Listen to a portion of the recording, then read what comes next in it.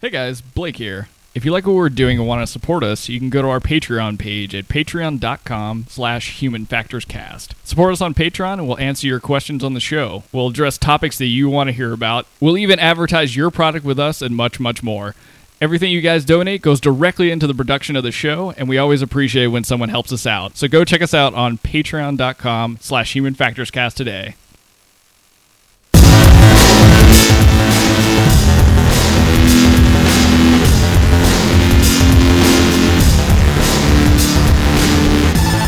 Welcome to Human Factors Cast, your weekly podcast for all things human factors, psychology, and design.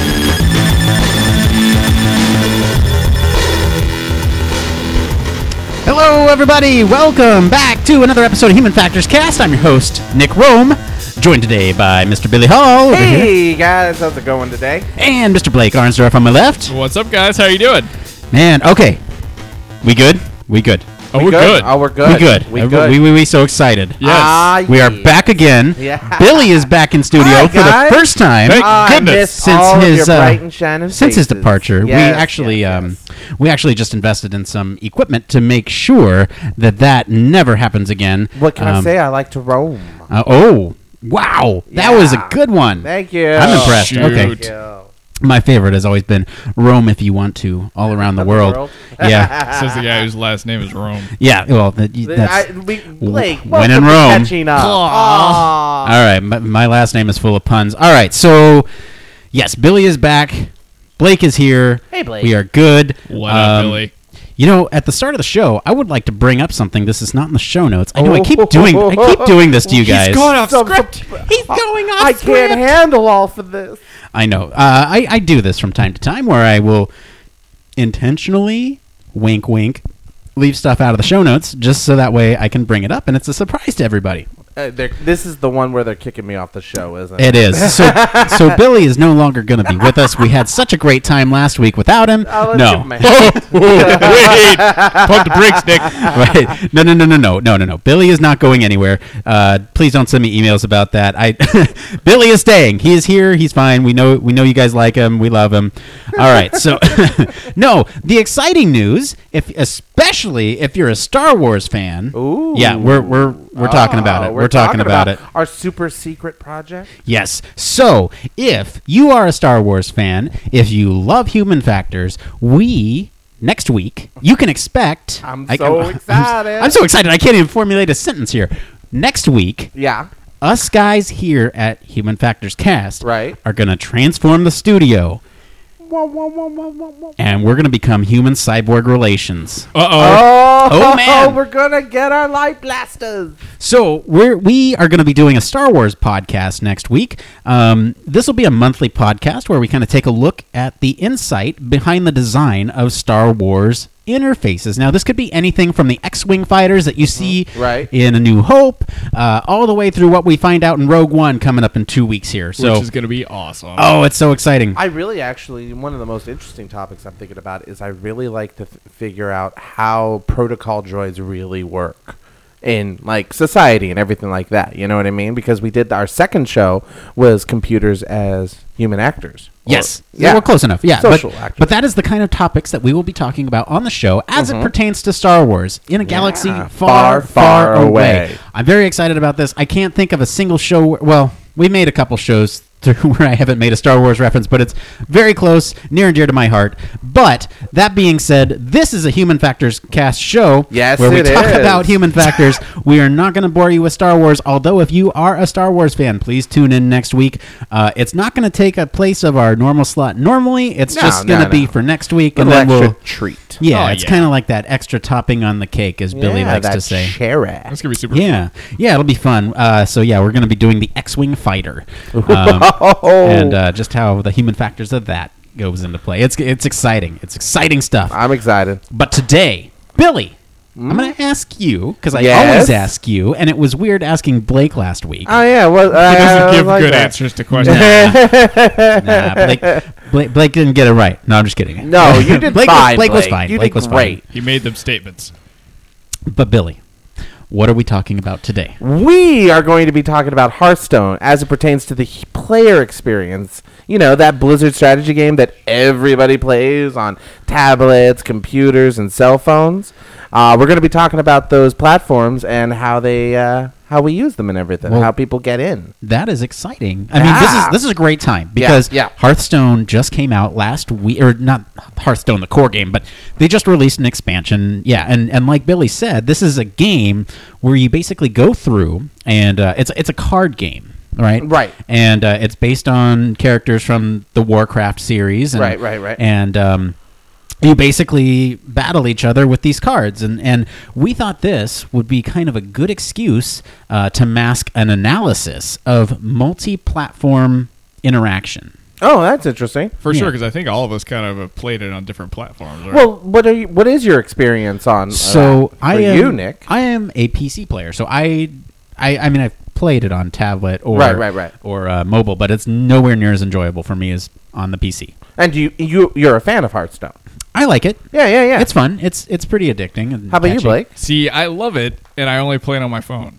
Yeah, it's interesting. Yeah, like I've never played it on PC. It just like I got hooked on it as soon as I downloaded it. And Billy, where do you play? I play it on a tablet. Now that's the other thing. I like Hearthstone. It's a fine game, but I'm more of a Magic player. You know, I feel that, you know, going with it, that Hearthstone is a clumsy, non-interactive card game, while Magic the Gathering is a more elegant card game for a more civilized age. Oh, I see. I see what I did there? Yeah. You threw in a Star Wars reference. I know, because I knew you were going to announce it today. Yeah, you had no idea, though. I did. Right, I know you. No, but you know, Billy, we do have friends at Blizzard, so please don't upset their feelings. No. Great game. Uh-huh. Everybody has their preferences. Yeah, I mean, I like it, and I don't know. I think it's awesome. a great game. Don't get me wrong on that. Okay, I won't get you wrong on that. But this is interesting. So we have 3 unique perspectives, as we always try to do. However, this time it just kind of happened serendipitously, right? That's true. Right. Yeah. So I mean, we didn't plan this. It's just kind of a matter of our experience, and it just so happens we have that broad spectrum. So, first off, I guess what's the first question? I think the first thing we should do is just borderline do it for all our listeners. What is Hearthstone? Right. Yeah. So you mentioned it earlier, right? This is a strategy card game, right? That basically you have cards and you sling spells at each other. You summon creatures. This flavor text is directly from the Blizzard website. But you command the heroes of Warcraft in duels of epic strategy. Epic. It kind of sounds like the field of human factors, honestly. Right. Seriously, we're all wizards and warlocks. I get it now. Exactly. You guys created Hearthstone as a recruiting process. You know, we do know a couple HF people over there. So yeah, they might have based it on personal experience. Okay, so you get in the game. So yeah, you know, that's the interesting thing. So you get into the game, and what's the first thing as a player that they have you do? Well, okay, so what's your experience? Let me flip it on you. I'm going to ask the question now. Oh, okay. Man. Well, the first thing that we do when we get into the game is we go through a little tutorial, right? Yes. It tells you this is how you play, this is how you attack, this is how you play spells and things like that. Now, let me ask you an interesting thing about the tutorial. Okay. I have to go way back. It's been a long time. I know. It's been a while. But, okay, so thinking about that, did they ever say tap the screen? No. Did they ever say click the cards or tap the... Do you remember any of this, Blake? Well, it's kind of gnarly if I say it because I just walked through all this stuff again yesterday when we were kind of putting this together. Oh, really? So they give you peripheral controls about what to do. So it's very subtle if you're not paying attention because like you and I have played on mobile and right. I remember like a little green arrow flashing down and like bring it here. They never specifically say like click on this. It's like it highlights it, right? Like it illuminates the little card gold. behind. I mean, when you start it up, it says touch to continue. Oh, like that's right. I do remember that. I remember so that. So there are like subtle hints, and they do, and we talk about it a little bit in like further down, but they do use like textual stuff at the beginning in the tutorial. Okay, this is what this does. Da da da da. Right. Yeah. No, that's definitely interesting. And I don't know. I have a thought here. Let me pose it to you guys. So I feel like the controls are dead simple, right? I mean, click, drag, or tap and drag if you're on mobile. Yeah. do you think that they rely too much on user intuition with this? Right? They say touch to continue, but that's all they give you really. And I mean, I don't know. You did the tutorial most recently here. Yeah. So see, I don't think they do because all they leave on the screen, like if we're just talking from touch to start, like after you do that, everything else is a button.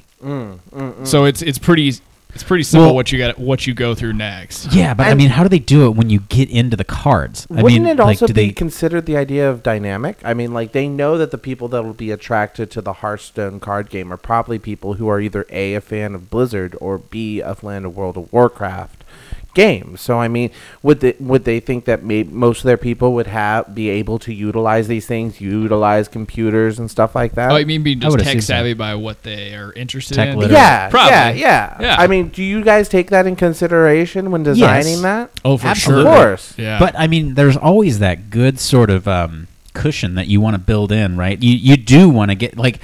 If this is a deceptively simple game like they advertise, then you do want to build in that for the every person, right? Especially if it's available on mobile, it's going to be accessible by many people, especially if it's free. Like once you start compounding these, you're going to start getting into another demographic that maybe you didn't necessarily think about. Okay, I get it. I see what you mean there. So, I mean, you go into it, but you expect the idea of other people to be brought into it. Right. Okay, so what is, like, the trap card or the snare that Blizzard uses to get new players into Hearthstone? That's a good one. That's onboarding. Yeah. So that really digs into how they start people into it. Yeah. Yeah. Okay. We talked a little bit about onboarding on the show before. Mm-hmm. Do you guys remember what episode that is? Onboarding. That I do not. It was probably for UX design. If I was going to take a class. I think so too. I'm sorry, guys. I'm failing you. I'm a little bit fuzzy on that. You're so fuzzy. Yeah. Wait, is this a callback to how hairy you are, or is this? Hey, you know what? Everybody digs the hair. Fuzzy. I feel like I'm the least hairy here. Both of you guys are like sporting beards. I shaved mine off last week. Yeah, but he looks so sophisticated. I look more like the wild man. I'm going for the whole 90s Joey Lawrence look. All right. Okay, so you were asking about onboarding. Yeah. Let's see here. So, Blake, you want to tackle this one? Yeah. You wrote it. I hope you'd want to tackle it. Yeah, for sure. So the interesting thing is I didn't remember some of these steps, but it's I don't know. Blizzard's done this right. So up front, if you're like a brand new user, you don't have a Battle.net account, Blizzard gets you just jumping right into playing the game. You don't even actually have to create an account at the time. You can just start right away with a tutorial and get playing right away. They don't require you to have an account? No, it's a secondary option. That's amazing. Because I think the way it works here, it's a bit of a trap. So they get you to start playing, and then like once you try and leave, they'll catch you on the way out. You should activated lose all your stuff. It's really unfortunate that I don't have our Star Wars soundboard up for next week. It's a trap. That would be awesome. Well, I mean, the other side of it, to be able to, a lot of people get into card games because they want to play with their friends. True. You know, so I mean, you can't play with other friends without their Battle.net accounts activated. So that's another way of getting your Battle.net account. That's true too. Yeah. Or Blizzard account, as they're now called. I just find it fascinating, though, that they don't require any sort of like that. How many times do you sign up for an app and they're like, we need your info first? Yeah, we need to access your contact. This is a GPS location. This is a huge barrier to onboarding, and they just circumvent it. Yeah, because I think they're targeting a whole different set of people, and it was yes. Yeah. So but I mean, let's think about that and how you can apply that to other apps. Like, I mean, it wouldn't work with something like Facebook. You can't have a Facebook page without info. It's so reliant on you as a person. It is. Yeah. I can see it now. How about you take this person's Facebook page for a spin and see how you feel about it? Why don't you catfish some people while you're at it? Yeah. No, I mean, that's interesting, though. Like, think about, I don't know, like other gaming apps sometimes require information. Steam? Well... Yeah, but all your games are tied to your user account, so it's Well, it's more of technically, a the same thing with platform. Hearthstone. Hearthstone is a platform too, because all your cards and all your games and all your accomplishments and all the different modes are tied to your Well, Hearthstone. yeah, account. but you can't use Steam without an account. That's what I'm saying. Is you I can see use what you're Hearthstone saying. without an account. Okay, I get it there. There's a difference. Okay. Man, I should have thought about. I should have given this more thought a little bit before the show, because this is really interesting. I'm trying to think of an example where you could utilize this trick. I mean, there's not really a whole lot of people that do it, but I think one that would be great is stuff like productivity apps, like Evernote. Like if you could use that without ever creating an account, and Or- it could save any of your like free text or any of that stuff you use. Or it gets a little. I can see why they do it, but like apps like DoorDash. So are you guys familiar with DoorDash at all? Yeah, I've never used it, but I I love think I know that. the concept. So Isn't that the one where they like bring you food? So the Yeah, premise yeah. behind DoorDash is you can get any sort of food that doesn't normally deliver. Yeah. And somebody basically is like the Uber for food. They'll go order your food, pick it up, drop it off at your door.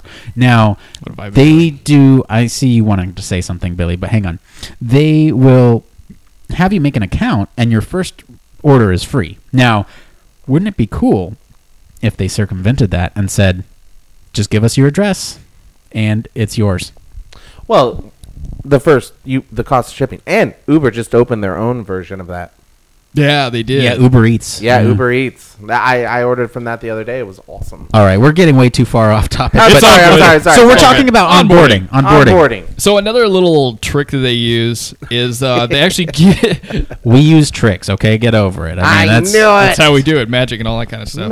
Although this is dabbling a little bit more into marketing. Well, I mean, human factors plays into it, but this is definitely Oh, this more is definitely much marketing. marketing. Yeah, because I mean, Gosh, your onboarding guys' is really job a marketing is actually process. really multifaceted in that Yeah, sense. we That's need to very get like a true. marketer on the show who like just absolutely preys off of human psychology. Anyway, I might have one, but anyway, so they give you a free pack of cards. So that gets you like going through the interactions of like how you open a pack, what do you do with it, Yes. getting new ones, rares, all that rewarding kind of good stuff. players for coming back. Yeah, or you reward them up front even. Yes. So it's like, oh, all right, well that's cool.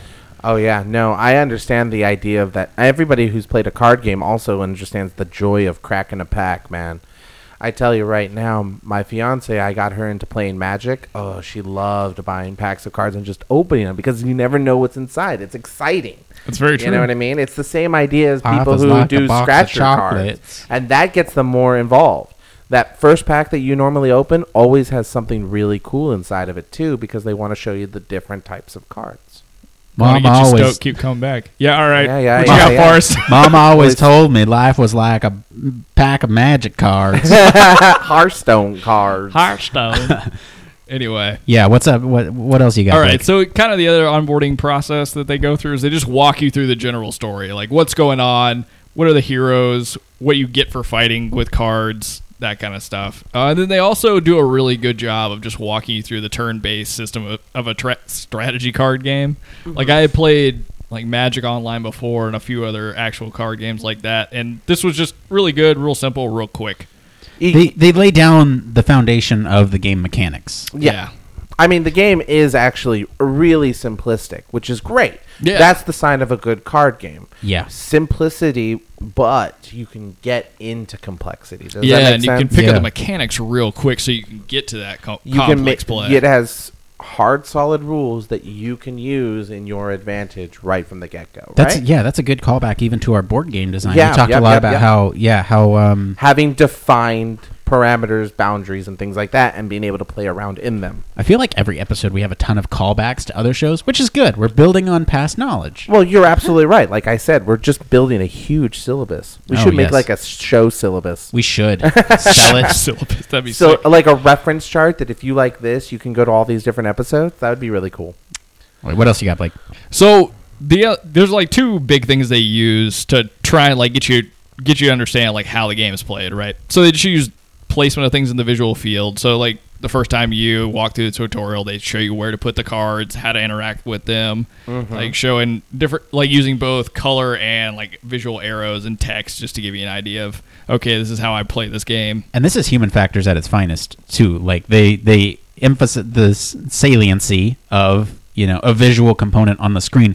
they highlight it, like we were talking about earlier. They highlight the card to indicate this is the card that you should pick, or this is where this card goes, right? That will highlight. And the other side of it is they reward you for actually following their instructions. They don't just say, good job, moving on. There's an explosion. There's combat. There's bright, shiny lights flashing around. They hit that dopamine sensor real hard. Yeah. They also have this like big red arrow that locks on to places. Then like it says like you cannot do any moves. Wherever the arrow can go, you can do it. Right? If the arrow doesn't go there, you can't do it. Yeah, they're really good with like the colors too they choose, because red's always no, and then green is like, all right, you can do that. Yeah, and gold means something and stuff like that. Yeah, the colors, Duke. The colors. Billy wanted to do an episode on colors. I like colors episodes. Yeah, we should definitely get that. It's coming. It's coming. And that's the other. So like, you go through the game, you go through the tutorial. What do they do then? So that's kind of really where it kind of drops off. The one thing that I do like that they emphasize throughout the gameplay is making sure that you never really forget the mechanics. Mm-hmm. And they seem to always do this through color, because like I wasn't super familiar with other playing card games like Magic the Gathering, didn't really know the rules. Mm-hmm. So they'll continually like remind you, all right, you have to like click this button to hit the next turn, or you can only use this set of creatures that are on the board because you didn't play them this turn, just that kind of stuff. But then win or lose, you kind of always get rewarded for just playing the game. That makes a lot of sense. I mean, like, you do that and you get you go through the game, you get rewarded, you get that, like you said, that dopamine level. And okay, but I mean, like, does this delve into the other side of our podcast, which is psychology? I mean, the psychology of Hearthstone. Not just playing the correct card, but being able to distract and mislead and conceal information from your opponent. Being able to do the dastardly side of everything, This is the psychology behind strategy. Yeah. You want to get underneath your opponent's skin. I mean, that's really the reason why card games are so popular. You want to taunt them at the end of the game and say, well played, when really you crushed them. Right? Well, maybe that's just me. I always say well played. I say it every time right before I lose. I'm like, well played, sir. And beat down. I always do the like wow emote that they added. That's my favorite thing. I do well played. Spectacular. I do well played, and mistakes were made when they mess up. Oh God! You're a horrible person. You're a bad person. I am. So spiky. No, but this is the psychology of strategy, and that's a whole nother episode.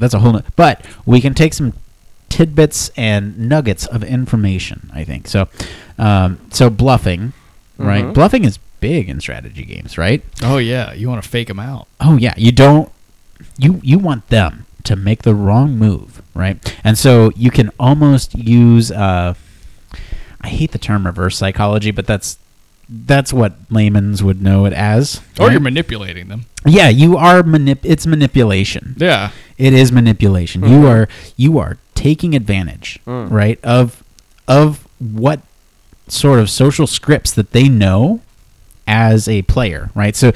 So as players, we identify these patterns, right? Yeah. And you can often identify what's going to happen in a game based on these patterns. You see StarCraft players do this all the time. They're making a ton of different motions. They're doing like 166 actions per minute with their fingers on a keyboard, but it's all memorized, right? And they basically do sequences of patterns based on how things are playing out on the screen. It's the same thing in Hearthstone, just to a lesser degree. Yeah, in card games, a lot of times we call that playing around a card.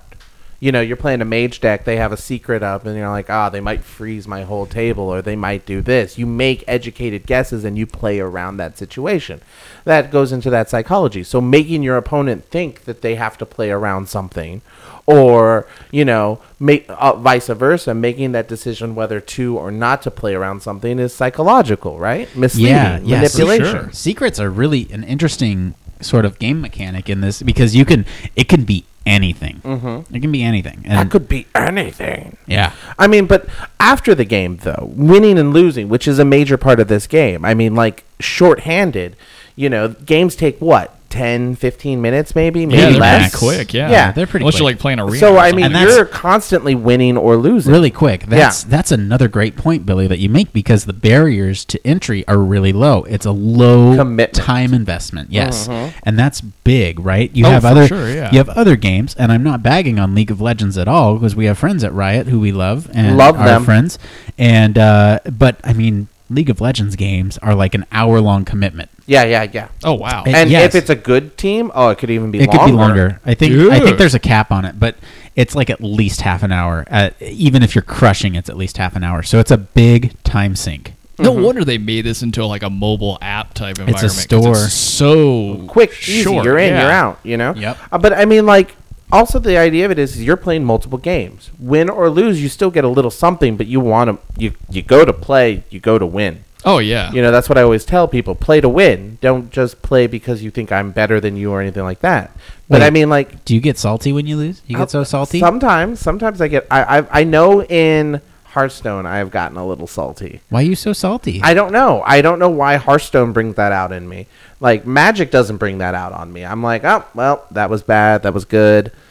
But Hearthstone, for some reason, I think it's because I can't see the other player. I'm like, oh, well, GG, you know? Like, so much sodium chloride. yeah, going on. you know? Just But then super when I mad. win, you know, but if I win and lose too much, I get bored. Like playing Hearthstone at certain times, I would be like, oh, well, this deck is just way too good. And I would win. Or I couldn't figure out the meta, so I would lose. And I would get frustrated, and I would get tired of it. So that's when you Google the optimal deck. Oh And just- yeah. Net deck it, right? Yeah, and you For just sure. win. Yeah, but even win, it gets boring after a little while. You know what I mean? That's actually what got me to the arena game type, because it was like you had to build a deck on the fly with only what you could possibly. I grab. love Yeah, that. it's Yeah, kind of I like think drafting. Yeah. Yeah. Yeah. See. Magic has great drafting. So, I mean, what is that psychology behind that? Like, that win-lose idea. Why do people get so angry at a digital game for 30 minutes? Why do they get man. bored after constantly Billy's throwing us winning? curveballs. This isn't in the show notes. Oh, yeah, it is. It's right here. It's right there. There's no answer to it. There's no answer to it. I don't The know. answer- I've thought a lot about that, Billy, actually, because I have no shame. I'm a big Call of Duty nerd, and I've always played it for like ever since the franchise started. Right. But all that was when I was in college, and I was super into like the neuroscience of video games. Right. And you always saw that even though you could get these benefits of the visual field from playing a lot of like first-person shooters, you would also get this super aggressive behavior. Yes. And I never really understood why, but I started to notice that it happened in me. Right. And that if I was like, if the release had just happened in November and I was playing like every night for 8 hours at a time, I would just be super angry. And Oh, we all aggro know people all who the get time. angry over silly things. Yeah. Don't look at me. That was a tough mission. That was a tough one, man. Get on the point. Get on the point. Oh my god. Yeah, Okay, but sorry. No. I don't really know any kind of underlying substrates for why. But I Uh-huh. would I might- imagine that win or lose, if you do too much of one, you just get bored. Like, overstimulated with dopamine? So I'm classically trained in social psychology, and one aspect, at least for me, this might be a little bit of a unique twist. And let me know if I'm going down the wrong rabbit hole here. But one twist could be the fact that you are dependent on other people for the success of your team, especially in team-based games. Right? Right, It's right. less applicable to Hearthstone, and maybe that's why. It's interesting that you experience such vastly dramatic differences between both Magic the Gathering and Hearthstone, because they're both your fault if you lose and your fault if you win. You built the deck, you invested time into the deck, you were the only one that made any decisions In that right? meta, yeah. Yeah. But when you're in a team-based environment, you have to rely on other people. And so it can almost seem unfair to you because you might think that your skill is higher than them and you are not at fault. Everyone has this sort of I'm better than everyone else, like even in the slightest degree. They have this thought. And so if you abstract that and say my teammates weren't doing their job, it's easy to absolve yourself of the skill, right? Like I'm not at fault here. Uh-huh. It's them. I see. So, like, some people just believe they're better. Well, I'm just messing with you. I'm Yeah. just messing with Well, you. that's a really good point, Nick, because it only for so long. Okay, so in the team thing, you can offload onto your teammates that you're bad or that they're bad. Yes. Right.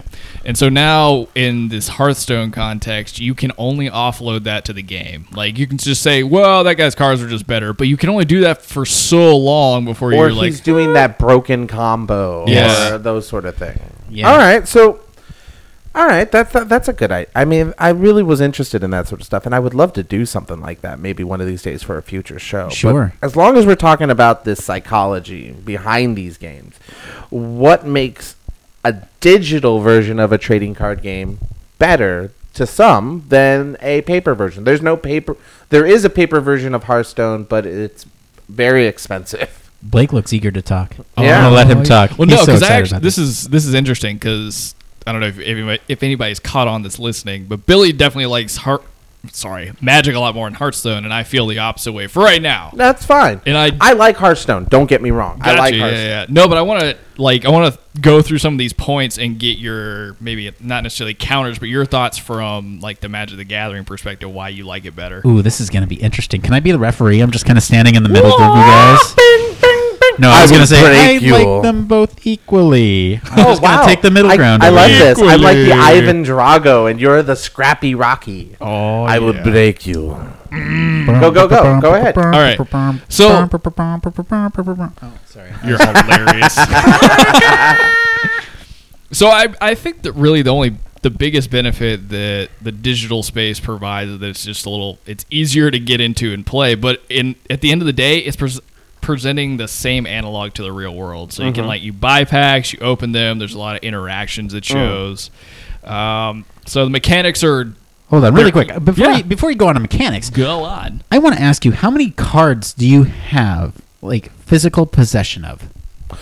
Oh, I'm bad at this because I get rid of all my spare cards, extra cards. I give them to people. Okay, but you know in people. general, I have thousands of cards. You know people who have collections of. Oh like, yeah, on the wall, I've had right? Yeah. ridiculous collections. Digitally, it's extra storage space, and it's not even that because it's just That's ones true. and zeros. It's just saying yes, you have this. No, you don't have this. So, I mean, that's one aspect of it. Mm-hmm. Some people like that digital collection because it doesn't take up space in the physical world. True. One of the other sides of it, though, think about it. I've been playing Hearthstone since launch, right? And Yeah. I've been playing Hearthstone, and I got all the expansions. I got all those things, right? Yeah. In Magic, if I had done that, I could easily go up to, let's say, you, Blake, and say, you're interested in Magic, but you don't have the funds to get started? Here you go. That's I can't true. do that with a digital collection. Yeah, but I mean, they still okay. So I'm not defending Hearthstone here, No, but I am saying, no. I'm just saying the point to the idea of the digital analog versus the paper analog is Sure. the idea of being able to share it as a community versus having to wait for someone to actually get a good deck together. So Does that you're make right. sense? They don't have trading in Hearthstone, Right. But what they do is they sort of block off older cards that, you know, the mechanics might be a little too overpowered. They go through and they say, okay, these are no longer going to be in tournament play.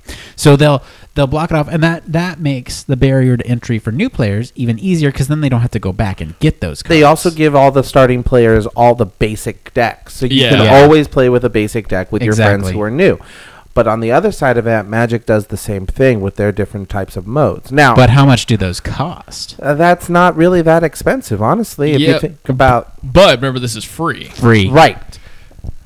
It's not very expensive in the cost of playing a card game. Now that is a very sliding scale, right? For sure. But on the other side of it, you're right. Hearthstone does have that advantage because of the fact that I can get digital cards. I can do quests and events to get more cards. And every time an expansion comes out, they usually give me cards. I get cards upon cards upon cards. And if you're lazy, you can just buy packs. You could just buy packs. Yeah. And And that's a whole nother thing, is that they use this marketing scheme where they will not let you buy specific cards, and that's by design.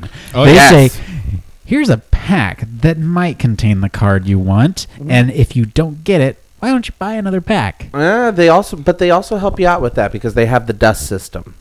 in Yes, Hearthstone. they do. So if if you you get get rid of a bunch of extra cards that you you collect dust, and you get enough, you can actually make a card you want. I guess Magic kind of has that in a sense, where if you get a bunch of cards you don't like, you can just trade them in. Yeah. But then you have to interact with people. I know those people. I think that's the main thing about the digital versus paper type of world. Blake was saying a couple weeks ago he doesn't like the crowds, right, for Black Friday. He just likes to stay. Yeah. So Hearthstone, I can understand now. I'm starting to piece it together. Yeah, no, he only has to do little emotes. Next week, Blake is just going to be remote. So he's going to be hitting spectacular over and over. Spectacular. No, that's actually interesting because that's why I got into Hearthstone, because I didn't have any friends that played Magic the Gathering. Yeah, that's the question you have to ask. Do you want to play because of community, or do you want to play digitally and have availability? Yeah. Community versus availability, I think it is. But how does that go into the idea of how do you design for community and availability? Because Hearthstone has no sense of necessary. I mean, there's communities out there, but Hearthstone has no sense of community. Dude, I think it does. Yeah, there is. How? The forums. But is the I forgot. Streamers. Blizzard does have a well, streamers isn't necessarily Blizzard. No. Like Friday Night Magic is held by Wizards of the Coast. But the streamers are part of the community, and they are the strongest voices in the community. If you have players that you go and watch all the time and that are popular within the community, I would argue that that's like almost the face of the community. Well, Magic has the same thing. There are tons of Magic streamers out there. Right, streamers. Sorry. Oh, it's yeah.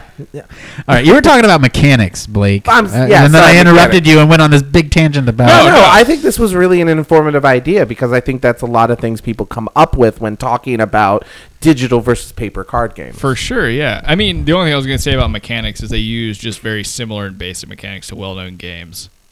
That's really all I have. Wow, I have nothing on that. Examples? So the biggest one, and I had it up earlier, but it doesn't matter. So, in Magic the Gathering, you play a creature first round, unless it has some extra text or haste or anything like that. It has summoning sickness, yeah. Yeah, summoning sickness, same thing. So, something that I was used to or I had seen before.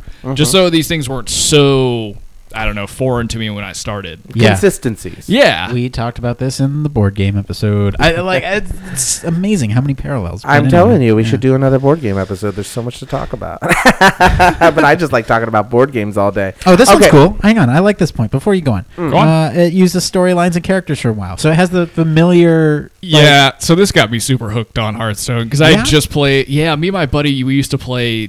I think we played the Pandaria expansion last, and we had been doing that a bunch, and he moved to one part of the country, I moved to the other, and I don't know, we just started playing Hearthstone. That is true. How do I play Magic with you if we live 60 miles apart, Billy? Magic Online. Yeah. Okay, but I want to use my physical cards. Magic Online has a way of actually you can do a phantom match, which is $2, $3, and it gives you a collection of cards. Why isn't it free? Well, that's the thing. We already talked about that in Hearthstone. That's the thing Hearthstone has over other card games and other games in general is that it has free. Yeah, free is a big deal in this case. It's free, but pay us later. And that's true. I get that. Right. I agree with that standpoint 100%. That's the joy of it, and that's why people go to Magic Online for the same situation for different reasons. So now when we initially went out and set out to do this episode, I'm sorry, I'm going to take us in a different direction now. Do it. No. So when we initially set out to do this episode, we wanted to do sort of analysis of what the cross-platform sort of differences were, right? So it's available, like we said earlier, across iPhones, tablets, Android, and PC, right? Now, I'm going to ask you to ask me what the next question... Wait, no. Billy, what is the next question? Some of the major differences of these cross-platforms. Yes! Okay, there we go.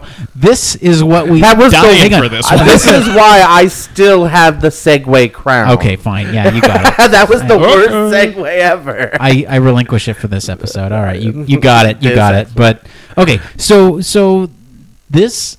It's amazing. So when we set out to do this episode, this small section...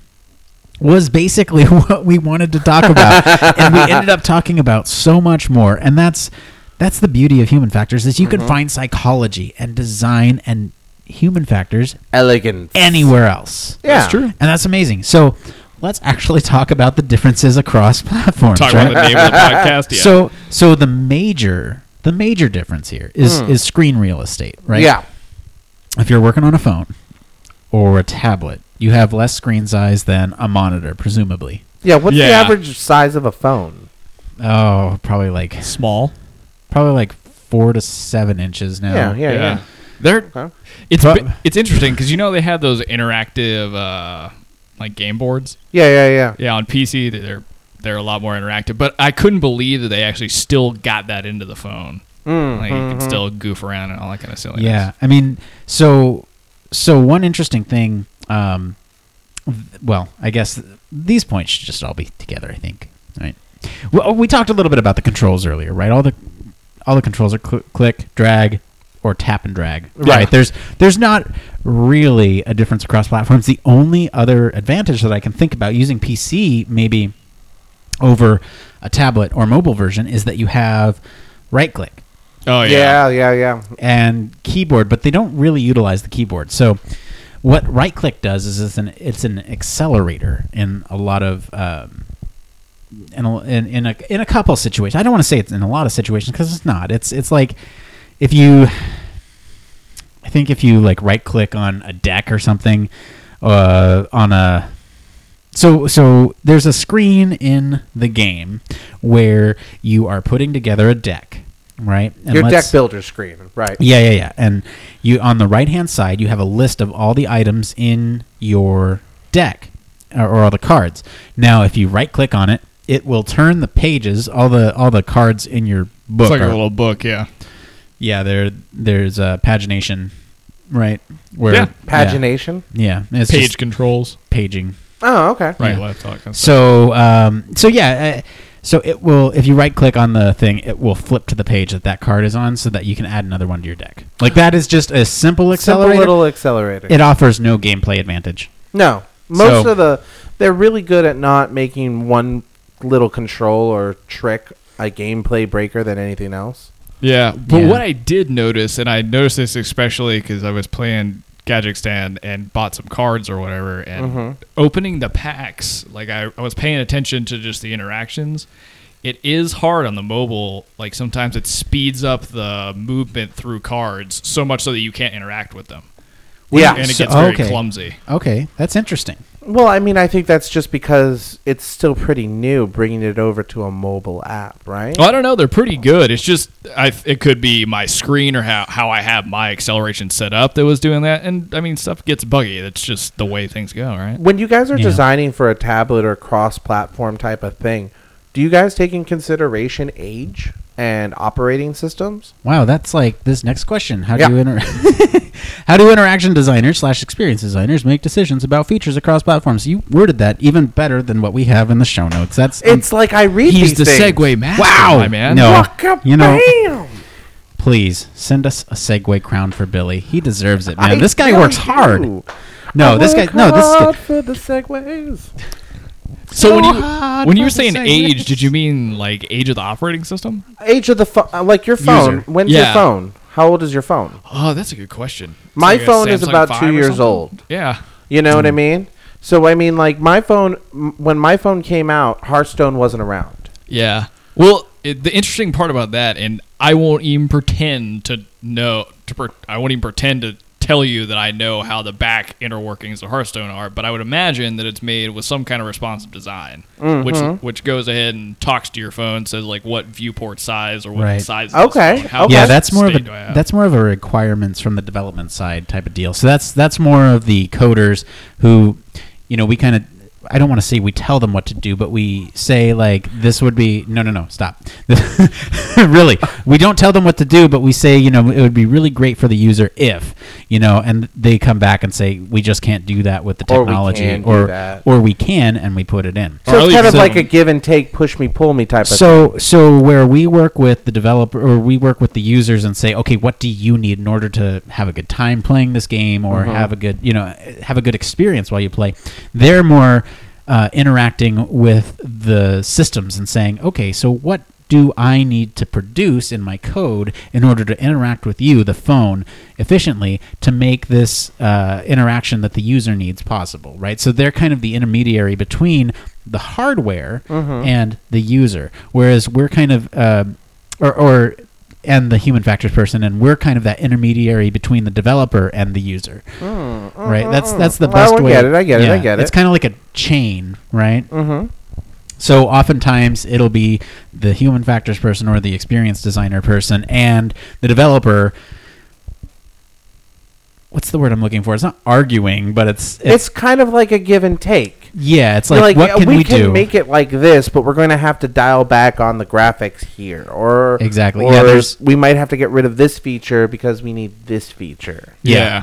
Based off of just like what's going on in software development, sometimes that does override what they can do. I get it. You're facilitating the idea of a team group dynamic. That's just my experience, though. Blake, do you have any additional experience? No, or is that pretty good? No, it's definitely pretty good. I mean, it's I've gotten a newer perspective on it recently, starting my new job, and it's hard because where I used to work, we had a lot of input like to the left, like far before a lot of programming was getting done. But now I'm kind of at the opposite side of that. But it's because of the development schedule. You have to meet what the technology needs. Right.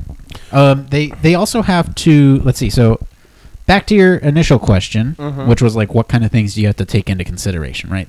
So not only do we have the sort of hardware requirements. Right.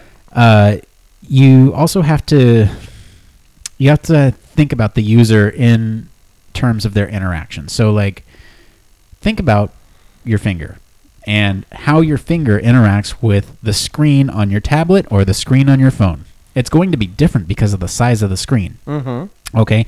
So, on your phone, your finger takes up a lot more percentage of the total screen than it does on a tablet. And so you have to design the cards to be small enough to where they can all fit on the screen, but big enough, or make the hitboxes big enough to where it can differentiate which card that you're trying to select and sort of understand what your intent is. I get it. Okay. So, yeah, I mean, you gotta make it not clutter the screen and still sort of work. Well, even then, I mean, we've all seen Hearthstone. Like, I guess I appreciate the most seeing it on a small screen, but like then it's making sure the text is readable by the majority of people, making sure that the graphics even look good, that the interactions and all that. We have the same situation when we see video games from an older platform come to a newer platform sometime, or if your resolution isn't good enough on your TV because it'll get like really hard to read the text and stuff like that. Yeah. So you guys got to take that in consideration when designing this new form, right? Yeah, for sure. Any closing thoughts on Hearthstone? I mean, I think it's a great game, but I didn't ever think that so much design actually went into it when you're going through cross-platform, and it would be interesting to see how many different things do that as well. Yeah. Future episodes. Yeah. Future. How about you, Blake? Any closing thoughts? No. I just really enjoyed doing this with you guys. This was a good episode. This was a good episode. We kind of got away from what we were trying to get at, but it was a lot of fun. It's interesting. So, I mean, this episode was about Hearthstone, but it's not really about Hearthstone, right? It's like, it's about the interaction and how designers and human factors people have to sort of utilize, what sort of input methods they have, what kind of limitations they have, depending on what platform they're designing for, right? So, I mean, and Hearthstone's just a good example because they're trying to accomplish the same thing over multiple platforms. All those goals that we just, talked about earlier with getting the person to on board and stay, and it's all the same, right? So we're basically, I hate to break this to you guys, but we're basically hiding an analysis behind a fun, free-to-play game that... Whoa! I know, right? Check this out. Any of our listeners can go check it out. We're not getting paid by them to review it or anything. It's just it's one of those things. It's we're just fun. We're gamers, though. They can try it out. Compare, contrast. What do you guys think? Let us know. That's going to be it for today. I mean, we're trying something a little bit different. This is fun. This is fun. If you guys want to be featured on the show, probably the best way. Yeah. This is cool. I'm excited about this. Go ahead and call our new voicemail line at 901-646-1HFC. Human Factors Cast. So 901 6461 HFC. HFC. Yeah. Oh, so cool. the HFC is 432. So that's 901-646-1432. And if you guys keep it under about a minute to two, we'll play it on the show. Yeah, Oh, yeah. yeah. Yeah, I that's mean, we fine. talk about complex things. Yeah, so I mean, we're give us a call. We'd be happy to hear from you. Voicemail. Yeah. We're also all over social media. You can comment on our SoundCloud, Facebook, Twitter. Send us an email at humanfactorscast@gmail.com. We're pretty much everywhere where podcasts are found. So, Yep. SoundCloud, iTunes, Google Play Store, favorite podcast directory, whatever that is. We're always trying to keep in touch with you guys. Wow, that was hard to say. He's always so good at this. It's been a long day, guys. Yeah. No. Yeah, send us topics that you want to hear about. This was one of them. We didn't give them credit. Oh, Adam. Adam, yeah. Yes, it was Adam. Oh, Adam, what's his was last his name? name? Shoot. Thank you, Adam, for thank suggesting. you, Adam. Blake, Appreciate where can it. they find Sorry. you? Oh, you guys can find me at UXChillbro on Twitter. Billy, where can they find you? you could find me on YouTube or on Twitter at ComstarCleric. As for me, I've been your host, Nick Rome. You can find me on LinkedIn or Twitter at Nick_Rome. Thanks again for tuning in to Human Factors Cast. Until next time. It depends!